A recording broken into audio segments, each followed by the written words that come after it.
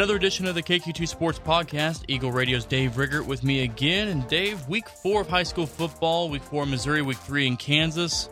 We're starting to see kind of, I guess, where everybody's kind of falling into place early on, and now the conference schedule gets going too. Well, after this week, we're almost to the midway point, which is kind of hard to believe. There's still a lot of football to go 5 weeks after this week, and a lot of teams have 5 conference games still left after this week. So there's a ton that'll be played out, but again, we're almost halfway through the regular season after this week, which is hard to believe. And I guess we're getting close to October now, but we're starting to find out kind of who the legitimate teams are that might contend to go deep into the postseason. I think we've kind of weeded some teams out that may not be able to make runs and found out teams that they might be better than what we thought, or they are who we thought they were. Yeah, you know? So, basically.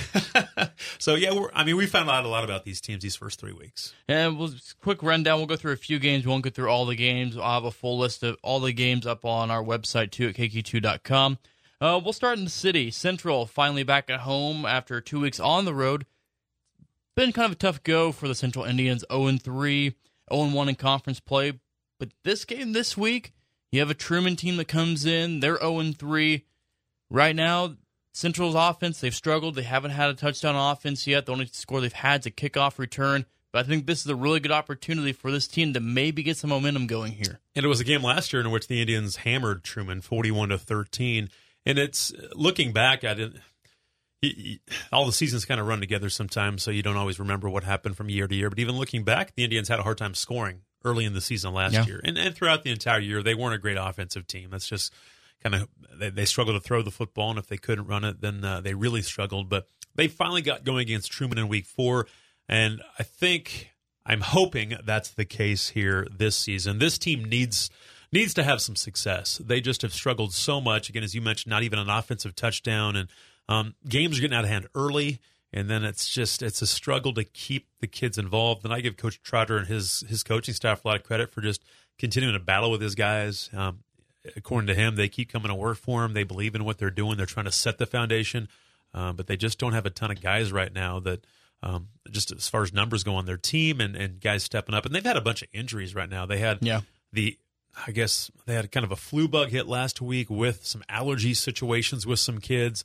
They've had some linemen that have been missed some time.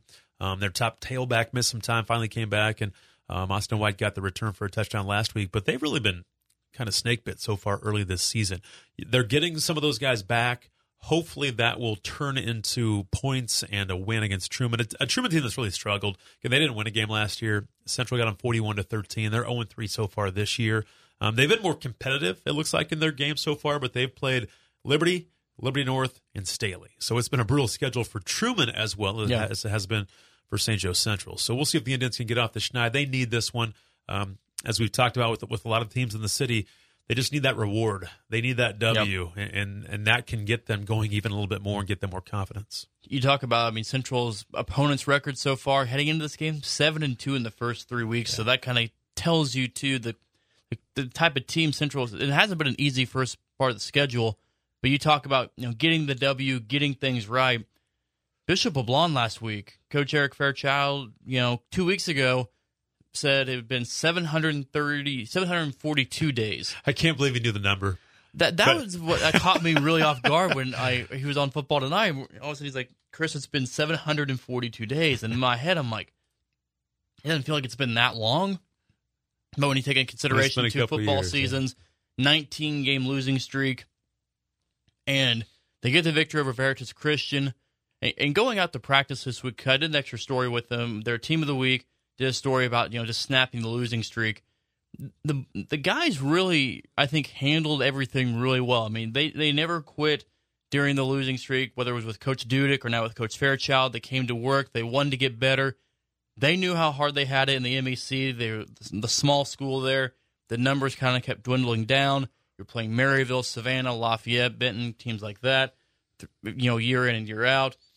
You go to 8-man, you've run into 2 teams that are top 5, and they had a shootout last week with Pattonsburg and North Andrew. Mm-hmm. They understood what they had to do to get better each week, and they finally saw it when they took on Veritas Christian, won 75-14. But now they know they can't just be happy with getting one win and just snapping the losing streak. No, and I think that they're still trying to find out how to play 8-man football, figure it out. A lot of these guys, and to get the feeling of winning, there's no feeling like it when you're involved in a competitive sport. And for these kids, some of them had never felt it at the high school football level because they weren't even on the team a couple of years ago. Yeah. Now guys have come out. The seniors hadn't felt it in a couple of years. So, boy, you can just imagine what they're going through right now and just the relief to get that maybe monkey off their back. The pressure's released a little bit now, and they can just go play. And they saw that what they're doing can be successful, and they had a ton of success last week in scoring 75 points. Again, it's not a great team. Throw that out the window. Who cares? They went and played well. You still have to play well and execute and they do forced things. turnovers. They did everything right. So give them credit for doing that against a team that is struggling, but still, they still won by 61 points. So they did a lot of things right, and that's only going to continue. I think they're just going to get better and better as this season moves on. And heck, they've still got a freshman at quarterback. I mean, they're still a young team, and just young in football IQ as far as the 8-man game goes and just how to deal with different things. So, well, I'm anxious to see how they do at Stanberry. It's a Stanberry team that has so much history and tradition and state championships here recently that's struggling right now and has dropped a couple in a row, and they sit below 500 for the first time in forever. Yeah. And can LeBlanc go and play with them? Now, they're the team with confidence. Stanberry certainly isn't, unfortunately, for them. I'm sure they're hungry, right? But they aren't filled with a ton of confidence right now, but LeBlanc is. So it'll be a challenging game, I think, against Stanberry because of the tradition and the history of Stanberry. And those kids have been playing football for a long time, and especially 8-man football. But tough challenge for Bishop LeBlanc, but happy for those kids to have that feeling and play so well in doing it last week. And again, an opportunity looking at their schedule. There's not a team on their schedule with a winning record the rest of the way out as of right now. They got some chances. Yeah. So, I mean, Absolutely. they have five games left on the schedule in the regular season. They have opportunities. They have a bye week coming up next week, though. But, yeah, they have some chances the rest of the way. Another city game on the docket this week, Savannah at Lafayette. This one last year, another build-up big game last year. Both those teams, very good teams last year. Savannah kind of took it to Lafayette last year. That may have been the need that may have been the game Lafayette needed to kind of give them that punch in the mouth, and they came out after that and played well the rest of the year. But I expect another physical matchup this year too. Well, that's when Savannah started to get rolling because they lost their first 2 games of the year last year, and then clobbered LeBlanc. Then they scored 63 on that Lafayette team last year that was really good. Won 7 games and got knocked out in the first round of the districts. But that's when Savannah started to really get their offense going. They were putting up a ton of points. And I think a few folks on the north side took a little exception to what the score got to in that game when they scored 65 points. Didn't feel like it probably needed to be 65. Right. Again, I can always see the flip side. Well, don't let us score 65. I mean, I get the whole argument of are you running it up, are you not running it up, whatever it is. But again, at that time, Lafayette was undefeated last year, and Savannah had only won 1 football game. So the Sav just trying to prove themselves, I think, and they did with that win. And then they went on to roll and just lose to Maryville. Those are only losses the rest of the season. Their last 2 losses. But this, I think, there's a ton of motivation for Lafayette because of what happened last year. I think it's real. I think they want to get a little revenge, so to speak. And this has been a good rivalry with some great games. Yeah. Again, they're probably closer. I don't know what the mileage is. I haven't done it, but I'm guessing they're closer to Savannah than they are Benton. Which is weird because I think they actually are, because this is completely off topic, but I looked up the other day for Target is closer to Savannah than it's Benton because someone posted that Benton T-shirts weren't at Target yet. Target's getting them now, by the way. Are they good? Yeah, thank goodness. So Target responded to a couple of people and said, yeah, we're working on getting them here. But Savannah's actually closer to the north end of St. Joseph than Benton is. But like you said, yeah, it's a weird thing where you wouldn't think Savannah's closer than a St. Joe school to another St. Joe school. But well, hang on. I'm just doing it right now. So it's 7.1 miles from Benton High School to Lafayette High School. Okay. So 7.1. Remember that one. And for Savannah High School, it's not pulling. There's the high school. Okay. It is. Oh, dang it. It's 12 miles. No.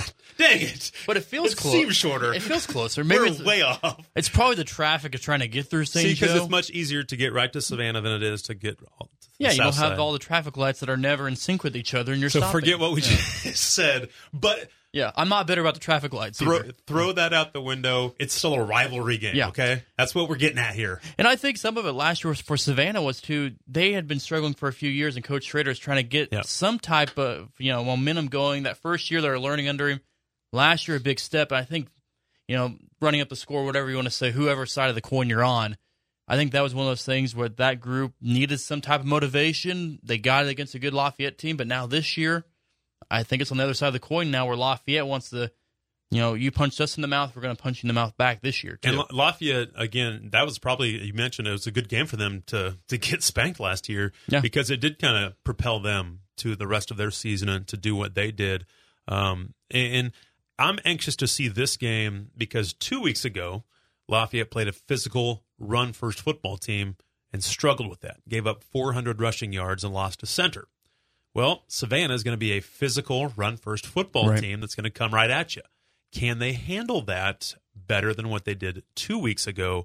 I think that will be the big question. Now, the one thing with Savannah this year is maybe even opposed to last year, I think Chase Spoonmore has become a better passer. They're more balanced this year than they have been. Looking at Coach Schrader's numbers that he gave me, they're much more balanced this year than they were a year ago. So that's going to cause teams problems. Yeah. And for them to go down to Bristow, Oklahoma, we don't know a ton about Bristow, but Oklahoma football is really, really good. Yeah. And for them to go down there and win 43-42, they travel the day of the game. That's not easy to do. Wow. And they went and won that game by 1 point at a team that is winning 7-8 games every single year. So that's a good win for them.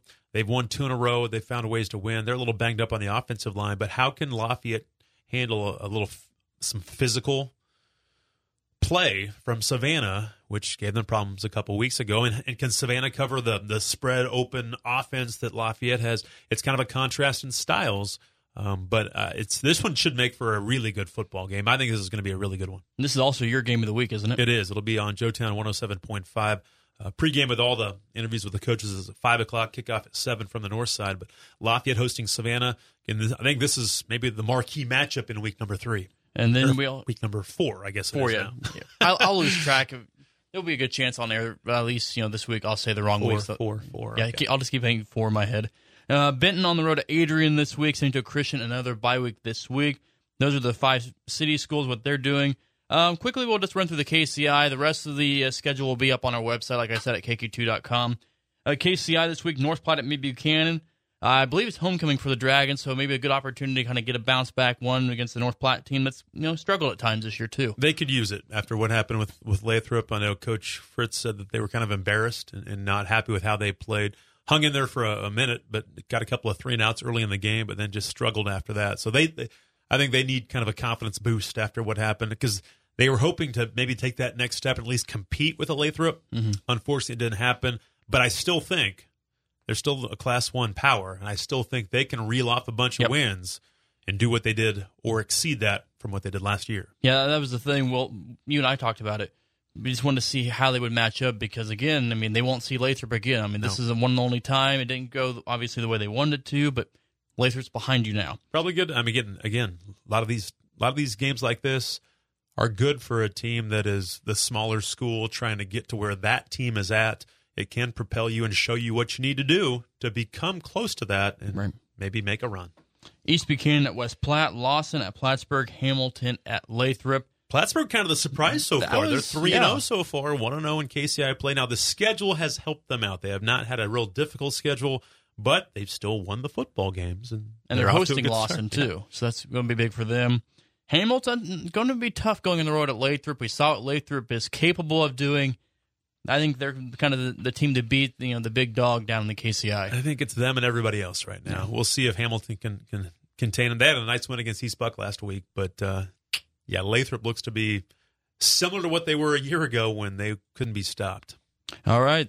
That was list of games this week. We'll have the full list of games on KQ2.com. Dave, one more time, what is your game of the week? Be Lafayette playing host to the Savannah Savages, 7 o'clock kickoff on Joetown 107.5. Week 4 in Missouri, week 3 in Kansas. Should be another fun week. We'll have highlights at football tonight at 10:35. And Dave, you may make another appearance this week. I would love to. Depending if I get everything timed out in order. That's always an issue, isn't it? I'm really bad with time. I think I'm actually late to 2 things today already. All right, get going. All right, that'll do it for this week's edition of the KQ2 Sports Podcast.